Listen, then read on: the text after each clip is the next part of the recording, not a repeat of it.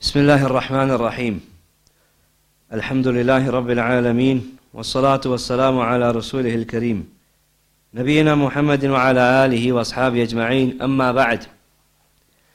طيب يا إخوان, so continuing with the explanation of Sheikh Abdul Muhsin Abbad to hadith number 10. This hadith, its explanation, we more or less completed it last session. We said that it's composed of 4 parts, and we finished up part number 3. Part number 4 is just a summary of the benefits. And the benefits that Shaykh Abdul Muhsin Abbad mentions are 9.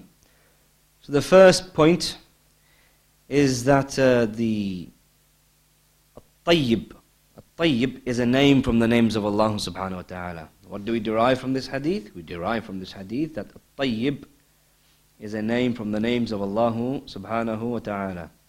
The meaning of At-Tayyib is the one that is free of deficiencies. The one that is free of deficiencies, far removed from deficiencies.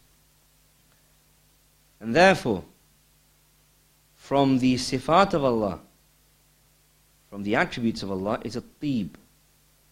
Tayyib, which is translated as good, goodness, good and pure.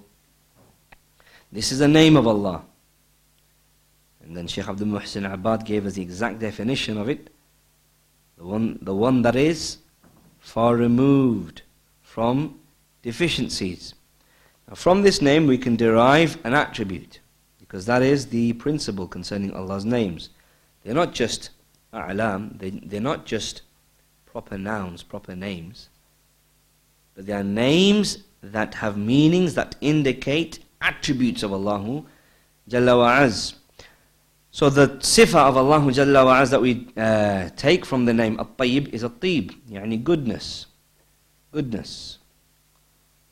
Tayyib, so that is point number 1. Point number 2. أن على المسلم أن يأتي بالطيب من الأعمال والمكاسب. Number 2, that a Muslim, he should ensure that his actions and his earnings are tayyib, are good and pure. Number 3,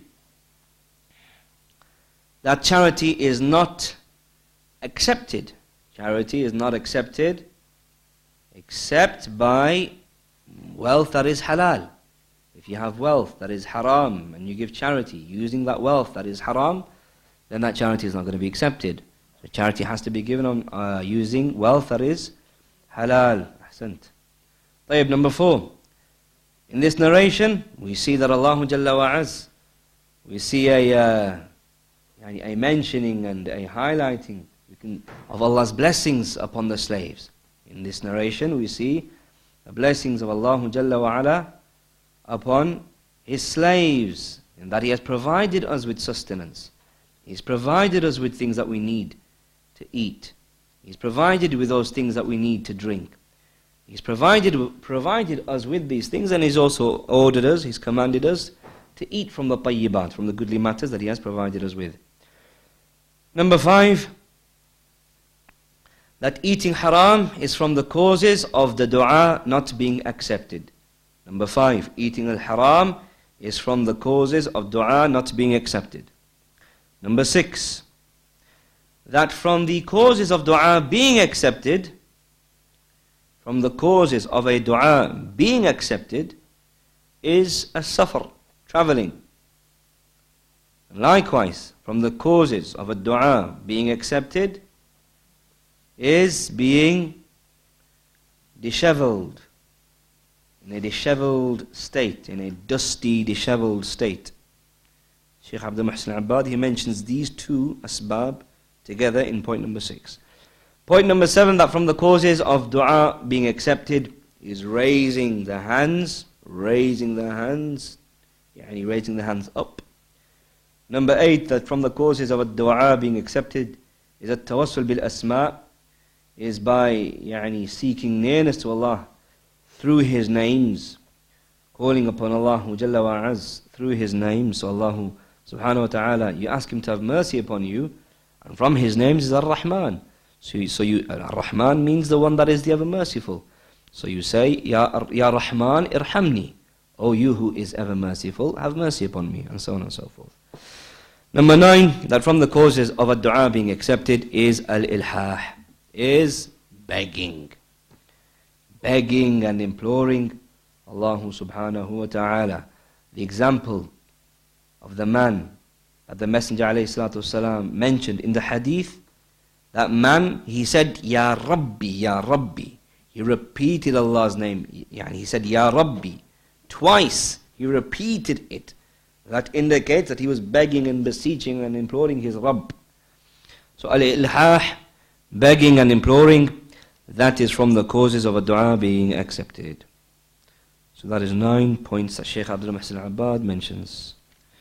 You got them down? Anything need repeating?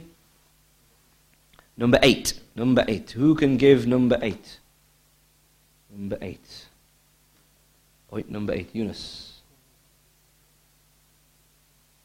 Cause of dua being accepted is a tawassul by Allah's names. Yes. Sorry? Oh, number 7. Number 7 is a dua, is being accepted. From the causes of dua being accepted is raising the hands. طيب, now we'll move on to hadith number 11. عن أبي محمد الحسن بن علي بن أبي طالب سبت رسول الله صلى الله عليه وسلم وريحانته رضي الله تعالى عنهما قال حفظت من رسول الله صلى الله عليه وسلم دع ما يريبك إلى ما لا يريبك. This is the hadith of Abu Muhammad al-Hasan, the son of Ali, the son of Abu Talib, who is the grandson. Sibt means grandson, maternal grandson. Maternal grandson. Sibt means maternal grandson. Maternal grandson means the one that is the... what does maternal grandson mean? Ammar. Maternal grandson. Meaning he is the grandson from the mother's side. Okay? You got it? Alright, I'll ask you next week, okay? Maternal grandson is the one that is a grandson from the mother's side. Okay? So, the Sibt is the grandson. He is the son of the daughter being the daughter of the father. So in relation to that father, that grandfather, he is his Sibt. Okay? You got the grandfather has a Hafid, and he has a Sibt. Hafid is his grandson, Sibt is his grandson. Hafid is the grandson from his son, and Sibt is the grandson from his mother, from his daughter. Okay? طيب.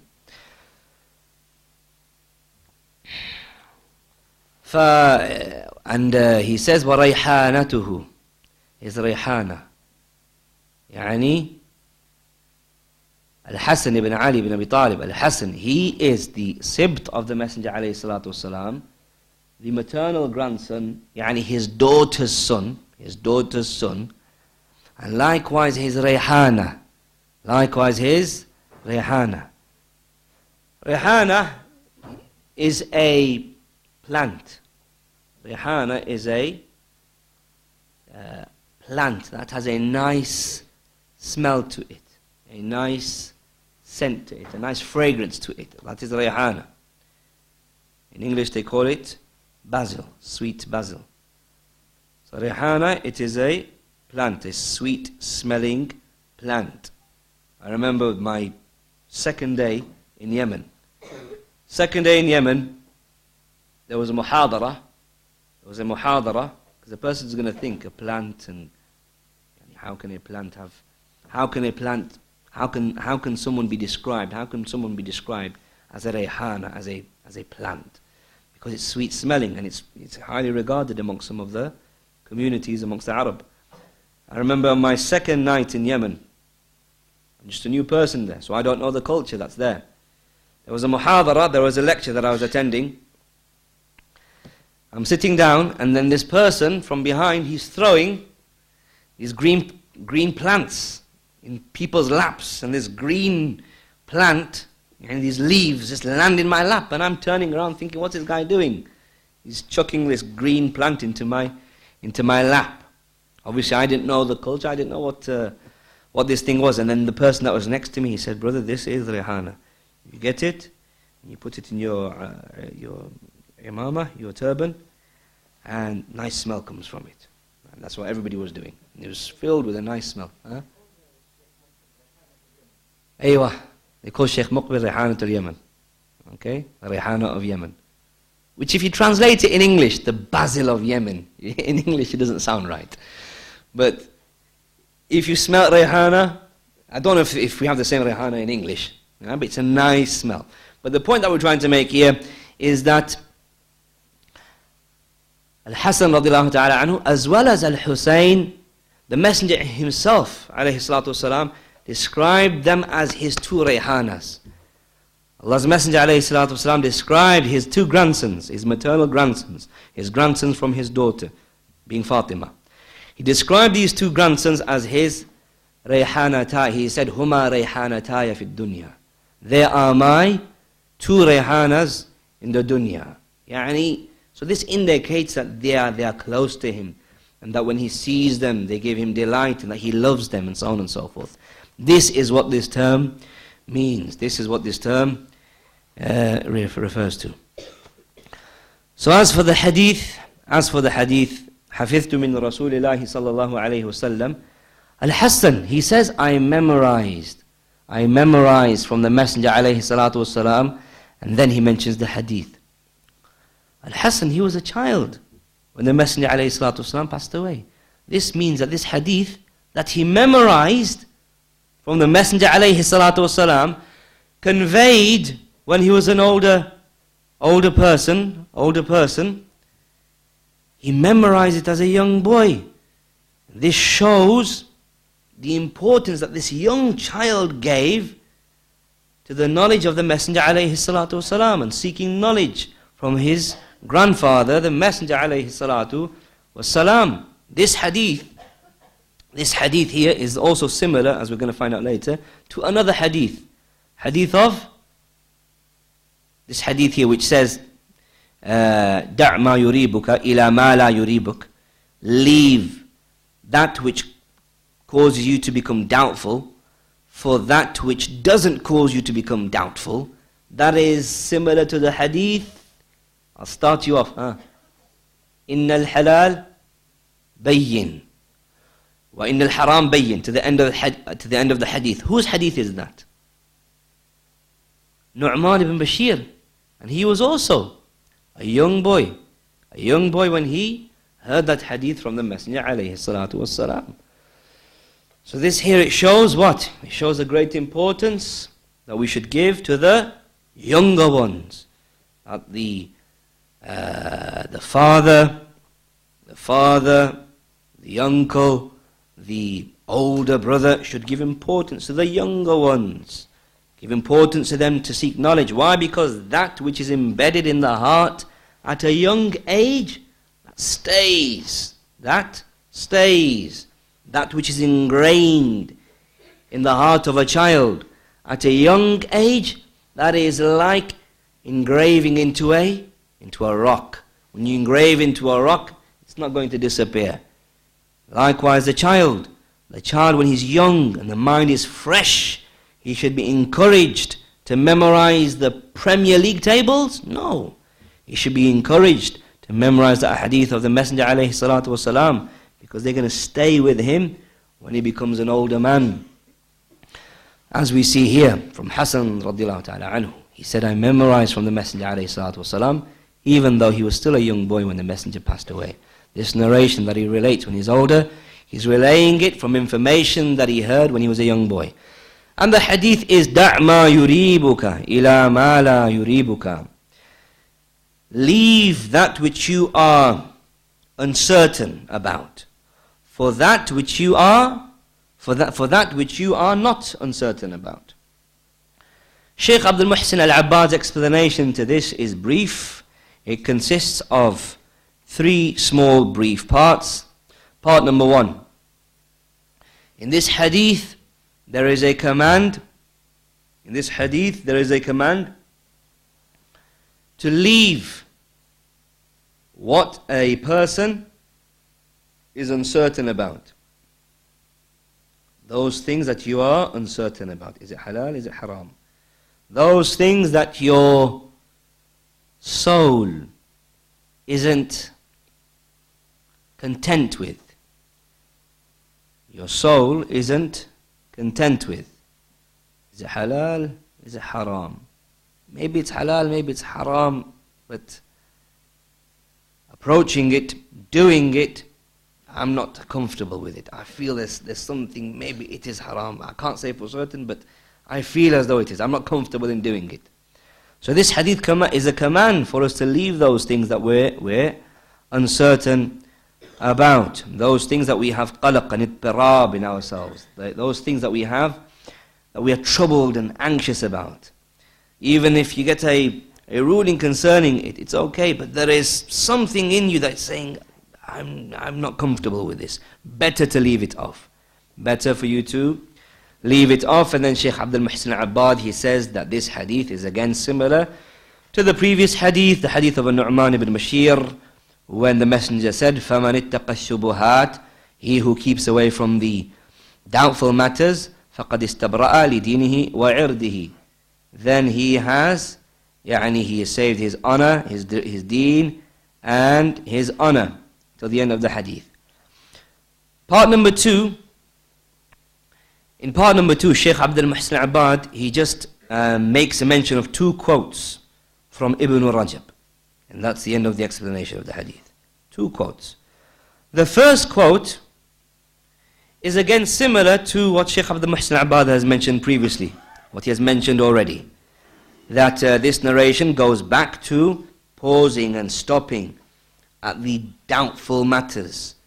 Pausing at them, stopping at them, and keeping away from them. Why? Because al-halal al-mahd la yahsul lil-mu'min fi qalbihi minhu rib. The clear-cut halal, no doubt occurs in the heart of a believer concerning it. Those things that are clearly halal, no believer is going to be uncertain about it, whether it's halal or haram. For example, water. Anybody in this place, in this masjid, going to say that, water, I don't know, is it halal or haram? Okay, and so on and so forth. So al-halal al-mahd la yahsul lil-mu'min fi qalbihi minhu rib. There is no form of rib, there is no form of being anxious and troubled and uneasy and unsettled, this type of thing. There's none of that occurs in the heart of a believer concerning that which is clear-cut halal. But as for the mushtabihat, as for the unclear matters, then there occurs this qalaq, this ittirab, this uneasiness, this troubled unsettledness in the heart of the Muslim concerning the doubtful matters. So that was one of the statements of Ibn Rajab. The other statement that Shaykh Abdul Muhsin al-Abbad quotes is a statement of Ibn Rajab, where he is highlighting a very, very, very important point. And that is when he said, وَهَاهُنَا أَمْرٌ يَنْبَغِي التَّفَطُّنُ لَهُ وهو أن التدقيق في التوقف عن الشبهات إنما يصلح لمن استقامت أحواله كلها وتشابهت أعماله في التقوى والورع. This keeping away from those matters that you're uncertain about. Who is capable of doing this? Who is capable of keeping away from matters that are you're uncertain about, dubious and unclear and so on and so forth? Who is able to be so meticulous about the meticulous matters? Who is able to be so detailed about the detailed, unclear, uncertain matters? Who is able to have that eye for detail and be able to practice that degree of wara', which is a form of piety? Who is able to do so? The one that is able to do so is the one whose condition in every single aspect, in his actions, in his statements, all of his actions are equal in taqwa. All of his actions are equal in wara'. His behavior his actions, his statements, his worship, all of them, they are equal in taqwa. It's not like in certain aspects he is very, very muttaqi, very, very God-fearing. And then in other aspects he's an absolute criminal. No. The only person that can observe such meticulousness in his ibadah and his fear of Allah concerning unclear matters is the one that is balanced in all of his acts of worship. What do we mean by this? We want some examples to make this clear. An example that will make this clear is an example that Shaykh Abdul Muhsin al-Abbad mentions when a people asked Ibn Umar. Ibn Umar radiallahu ta'ala anhuma was asked about the ruling of killing a mosquito. Who asked him? The people of Iraq. Those that killed the grandson of the Prophet ﷺ. Those that killed Al-Hussein radiallahu ta'ala anhu. The people that killed Al-Hussein, now they're asking Ibn Umar about what is the ruling about killing a mosquito? Okay, a person wants to be meticulous and very particular concerning such intricate matters because of his fear of Allah. Is that a good thing? In certain situations, yes, it's a good thing. He's so meticulous. But for whom is it a good thing? In whose favor can it be said it is a good thing? Not in favor of this type of people. Those that killed Al-Hussein, and then they are asking about the ruling of killing a mosquito. Ibn Umar radiallahu ta'ala anhuma, he said to these people, he said about these people, يسألوني عن دم البعوض وقد قتلوا الحسين. They ask me about the blood of a mosquito, and they killed Al-Hussein. وسمعت النبي صلى الله عليه وسلم يقول هما ريحانتاي من الدنيا. And then Ibn Umar, he said, I heard the Prophet ﷺ say about his two grandsons, they are my two rayhanas of the dunya. So the point being is that a person, he has to be balanced in his actions, his statements, his worship. That taqwa that he's observing in that meticulous matter has to be seen in other matters. Otherwise, if the person wants to ask about meticulous and minute matters of the deen, whereas he is somebody that is a transgressor in other aspects of the deen, this type of person, Shaykh Abdul Muhsin al-Abbad, he says, yunkar alayhi. He is criticized for that. He is criticized for that. A person, he murders people, he murders people. He's a serial killer, for example. He's a serial killer, murders people day in and day out without any form of remorse. And then he knocks over a cat when he's driving, and he comes over to you and he says, brother, I killed a cat, what's the ruling on that? Or for example, a person, he's negligent concerning his 5 daily prayers. And now he wants to know, is it better for me to wake up at 1 a.m. and pray my tahajjud, or is it better for me to wake up at 1:30? A person doesn't pay a zakah, and he wants to know, is it better for me to pay, donate towards the carpet in the masjid, or towards the painting in the masjid? Or for example, one of the examples that has been mentioned in Jami' al-Ulumi wal-Hikam, in Jami' al-Ulumi wal-Hikam of Ibn Rajab, a person, for example, this is just saying it in in summary, paraphrasing it. A person, he beats his mother. He beats his mother. And then he comes and he says, my mother's told me to divorce my wife. What's the ruling on that? What's the ruling in that regard? He beats his mother. No, first go fix your relationship with your mother first by not beating her anymore. Once that is fixed, once that is sorted out, then come and ask about the ruling about what should I do. My mother is telling me to divorce my wife, and so on and so forth. So the point being is this wara', this degree of being fearful of Allah subhanahu wa ta'ala concerning the matters that a person's uncertain of. You can only really do this if you are balanced in all of your affairs. In all of your affairs. طيب. So part number 3 is a summary of the benefits, and the benefits that Shaykh Abdul Muhsin Al-Abbad mentions are 2. Number 1,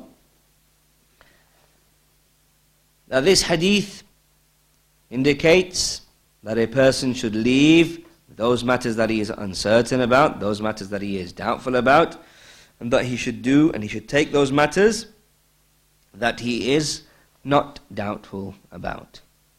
Number 2, a person leaving those matters that he is doubtful about, a person leaving those matters that he is uncertain about, by him leaving them off, he gets a bit of peace of mind.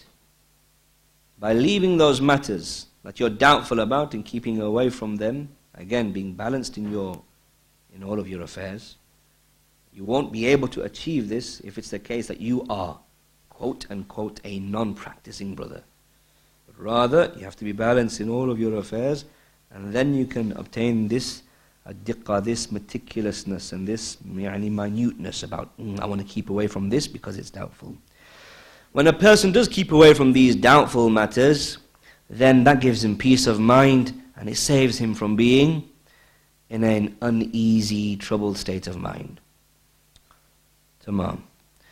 So that is the 2 summarized benefits. As I said, Shaykh Abdul Muhsin Al-Abbad's explanation to this is brief.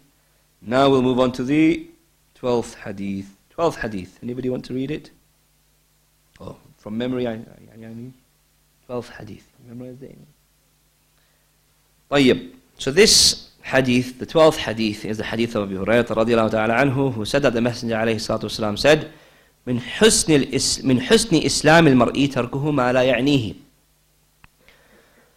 From the excellence, the perfection of a person's Islam, from the perfection and the excellence of a person's Islam,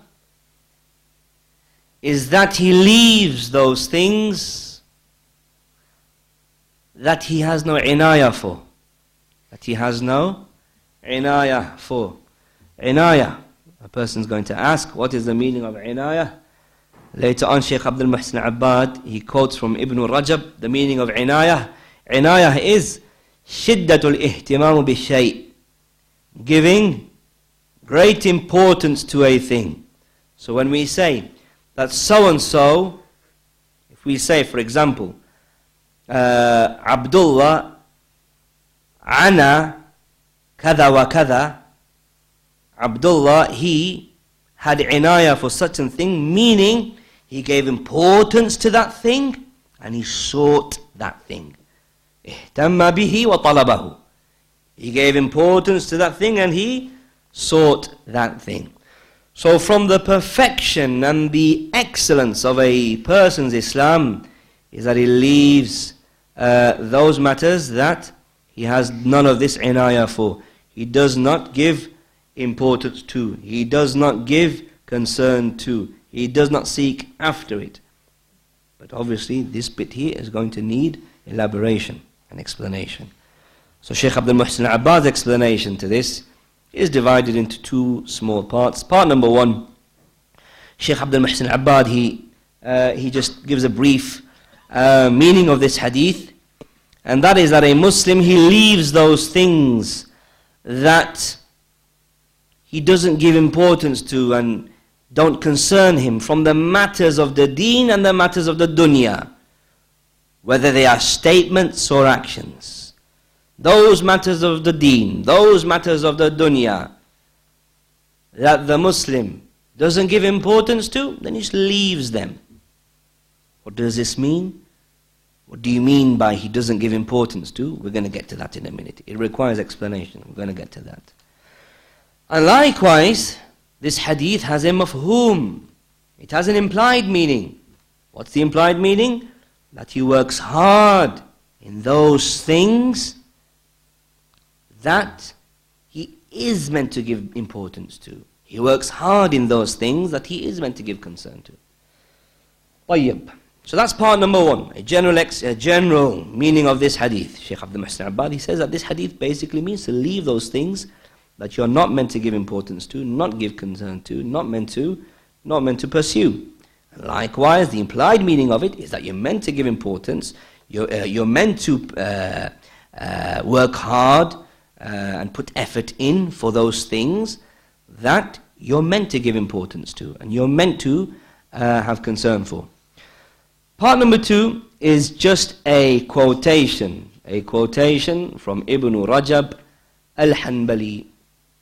This is what is good about Shaykh Abdul Muhsin Abbad's explanation, because a lot of the fawaid and a lot of the points that a person would like to know and explanations that a person would like to know concerning this ahadith, they're found in here, Jami' al-Ulumi wal-Hikam. Okay, but look at the size of it. And we are at a beginner level. So what Shaykh Abdul Muhsin Abbad he has done, because in one hadith, like this hadith here, there's several pages with narrations from the Salaf, narrations from the Imams of the past, giving examples to this and expounding upon it. But we just want a summarized benefit. We just want a summarized explanation because we're at a beginner level. So this is what is so good about Shaykh Abdul Muhsin Abbad, that he takes the pointers that Ibn Rajab mentions in this excellent, one of the best explanations for this text, and then he summarizes them in a book that is as small as this. So this is what makes it easier for us to digest. Digest this, but with this hajm, with this particular size. Tamam. So going back to Ibn Rajab al-Hanbali. What does Ibn Rajab al-Hanbali say? He says, when this wording of the Messenger alayhi salatu wasalam, that from the excellence and from the perfection of a person's Islam is that he leaves those things that he doesn't have inayah for, he doesn't have importance for, hasn't got concern for. What does this mean? It does not mean, Ibn Rajab al-Hanbali says, it does not mean that a person leaves off those things that he doesn't give importance to based upon his own personal whims, his own personal whims and opinions and desire. No, it doesn't mean that I'm seeking ilm, talab al-ilm, it's not something that personally I have a personal inclination to. I don't have any personal inclination to. My desire doesn't incline towards talab al-ilm. And the Messenger said that from the excellence and from the perfection of a person's Islam is that he leaves off those things that he doesn't give importance to. Therefore, I'm not going to give importance to talab al-ilm. This isn't what the statement of the Messenger means. No. It doesn't mean that a person leaves off those things that he doesn't give importance to بحكم الهوى وطلب النفس, based upon his own desires and his own personal wants and so on and so forth. No, بل بحكم الشرع والإسلام, rather based upon what the Sharia demands from you, what Islam demands from you.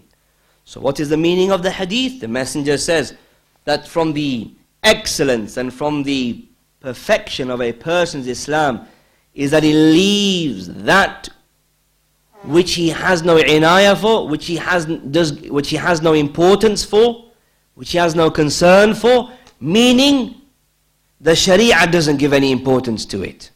Meaning Islam doesn't give any importance to it. That is what it means. That a person leaves off those things that the Sharia, the deen of Islam, doesn't give any importance to. That is from the husn Islam al-mar. That is from the perfection, the completion of a person's Islam. That he leaves off those things that he doesn't give importance to, meaning those things that he is not meant to give importance to, because Islam tells him not to give importance to it. He doesn't give importance to it because the Sharia doesn't give importance to it. So Ibn Rajab al-Hanbali, he says, فإذا حسن إسلام المرء ترك ما لا يعنيه في الإسلام من الأقوال والأفعال فإن الإسلام يقتضي فعل الواجبات كما سبق ذكره في شرح حديث جبريل عليه السلام وإن الإسلام الكامل الممدوح يدخل فيه ترك المحرمات. طيب, الإسلام, the Islam that is considered a complete Islam.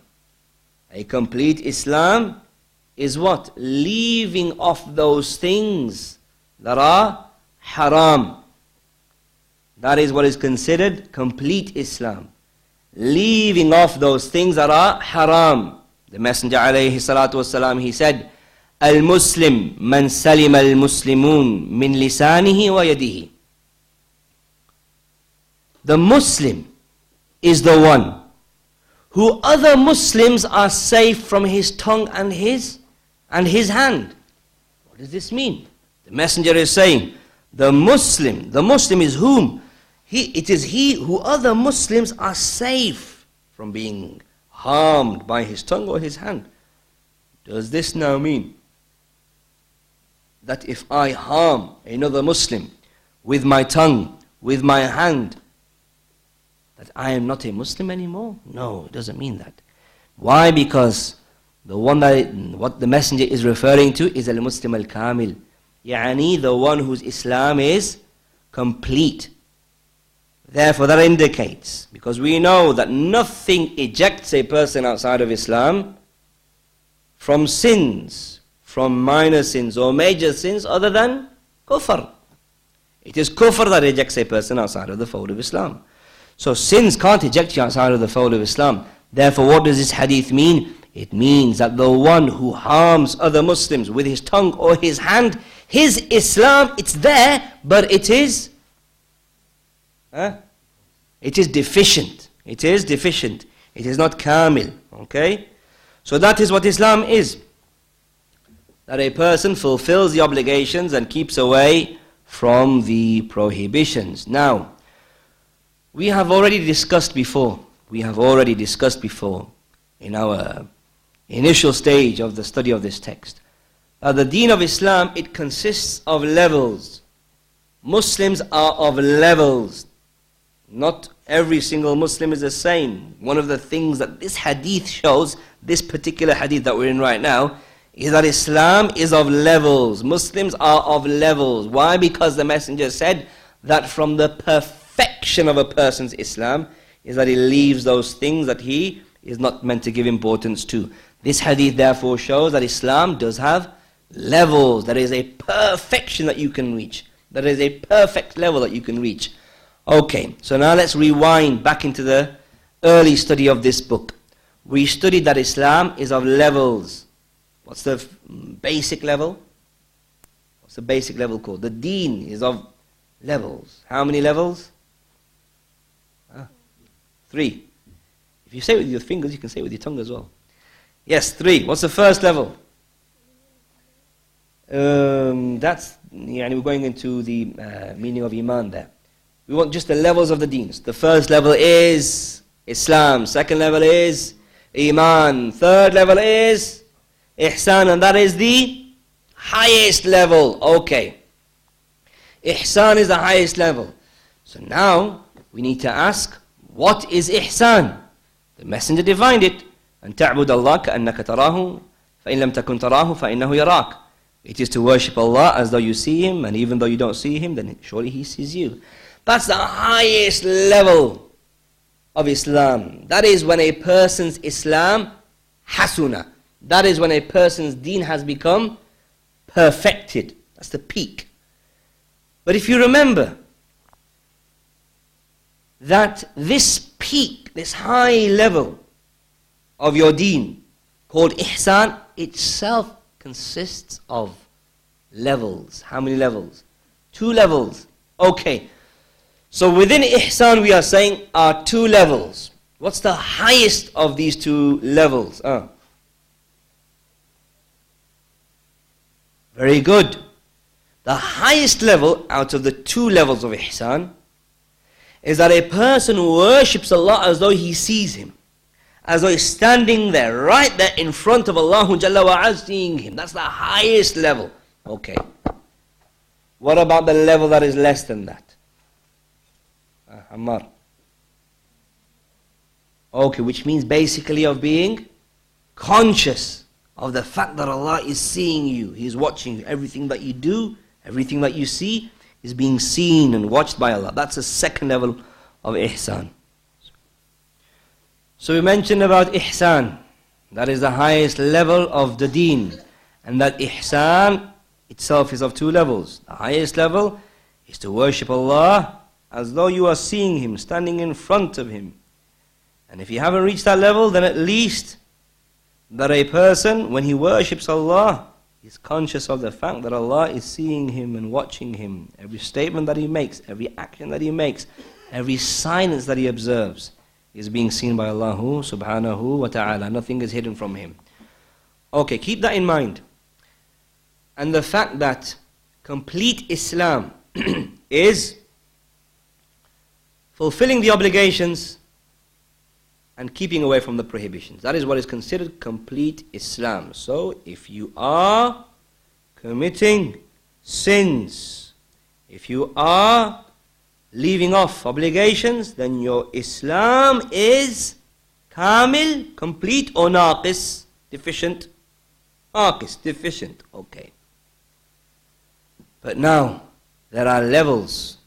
There is a level higher than that. This level that we mentioned here, Al-Islam Al-Kamil, that is what we call Kamal Al-Iman Al-Wajib, which we're going to discuss, inshallah ta'ala, next week. The obligatory perfection that a person should have of his Iman.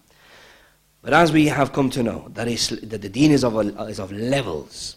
The deen is of levels. So, bearing in mind this particular narration, from your Islam is to leave those things that you are not meant to give importance to. Okay? What are those things? Salah. Salah. يعنيك ما يعنيك. Salah. Are you meant to give importance to it or not meant to give importance to it? Meant to give importance to it. Okay, so from this hadith we understand that we are meant to give importance to Salah, and that is from our Islam. That is from the completion of our Islam. Siyam in Ramadan, fasting in Ramadan, meant to give importance to it? Meant to give importance to it. Keeping away from music, you meant to give importance to keeping away from music or not?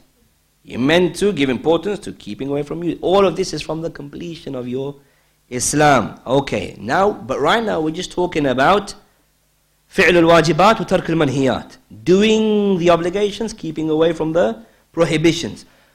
The Messenger said, "Min husnil Islam al-mar'i," from the perfection of a person's Islam, from the completion of a person's Iman, tarkuhu ma la ya'nihi, leaving those things that don't concern him.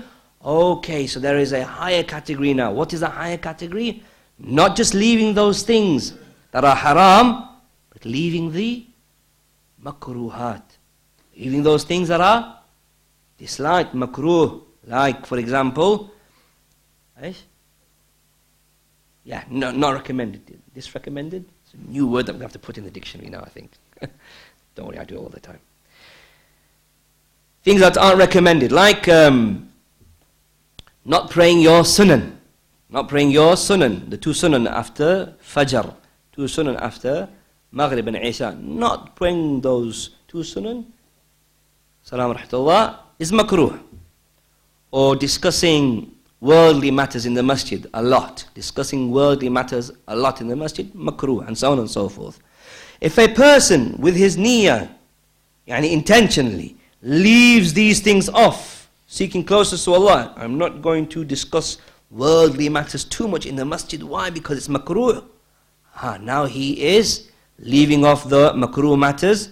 Person does mustahabbat, he does the recommended deeds. For example, he fasts Mondays and Thursdays, for example.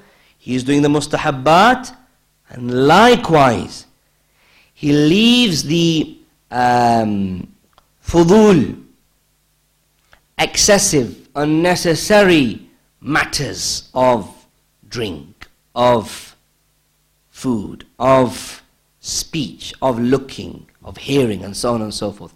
He leaves off the excessive matters. They're permissible, mubahat. They are permissible matters, but he leaves those unnecessary, excessive matters. Now what has he achieved? Because he's already left off the muharramat, he's already done the wajibat, but he's gone to another level now, in that he is now doing the mustahabbat, the recommended deeds, and he is keeping away from the makruhat, the disliked matters, and is keeping away from those things that are even mubah, permitted, but they're just unnecessary, excessive speech, excessive looking. For example, especially in our generation, in today's day, you got YouTube, you go into YouTube, click on a certain video, and then you go into the list that comes after it, that looks good, click on that.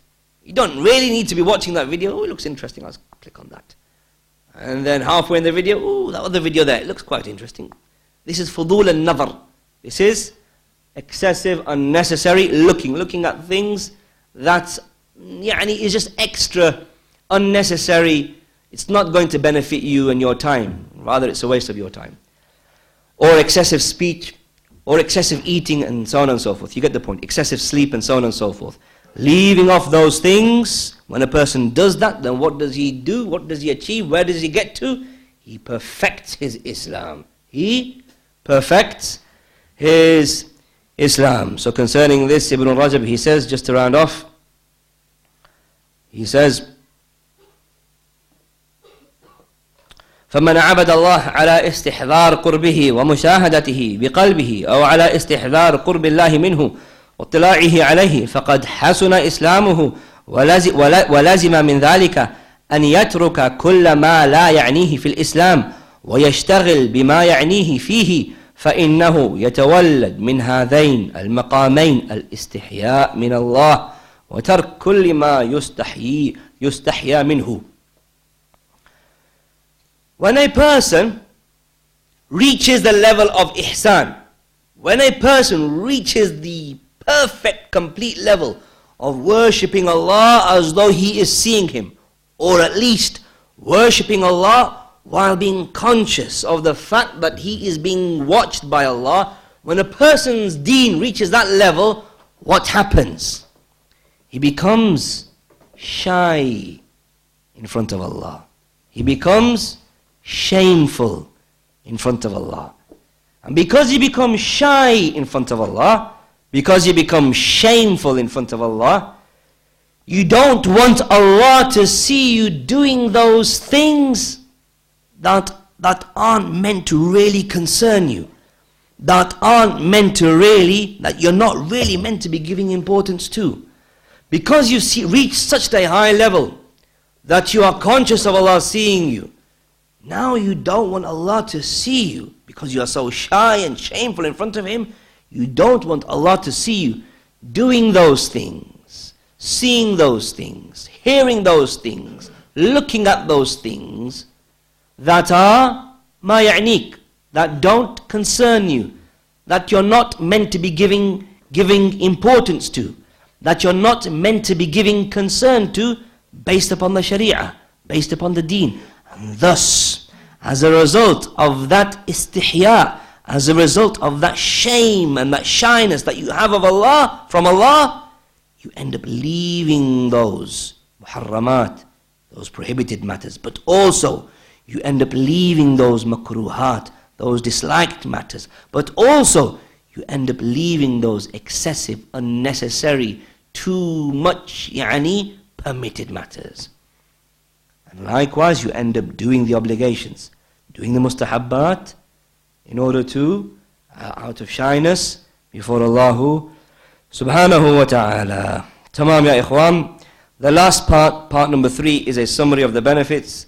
And insha'Allah ta'ala, next week we shall go over those small points, short points of benefit that Shaykh Abdul Muhsin Al-Abbad derives from this hadith.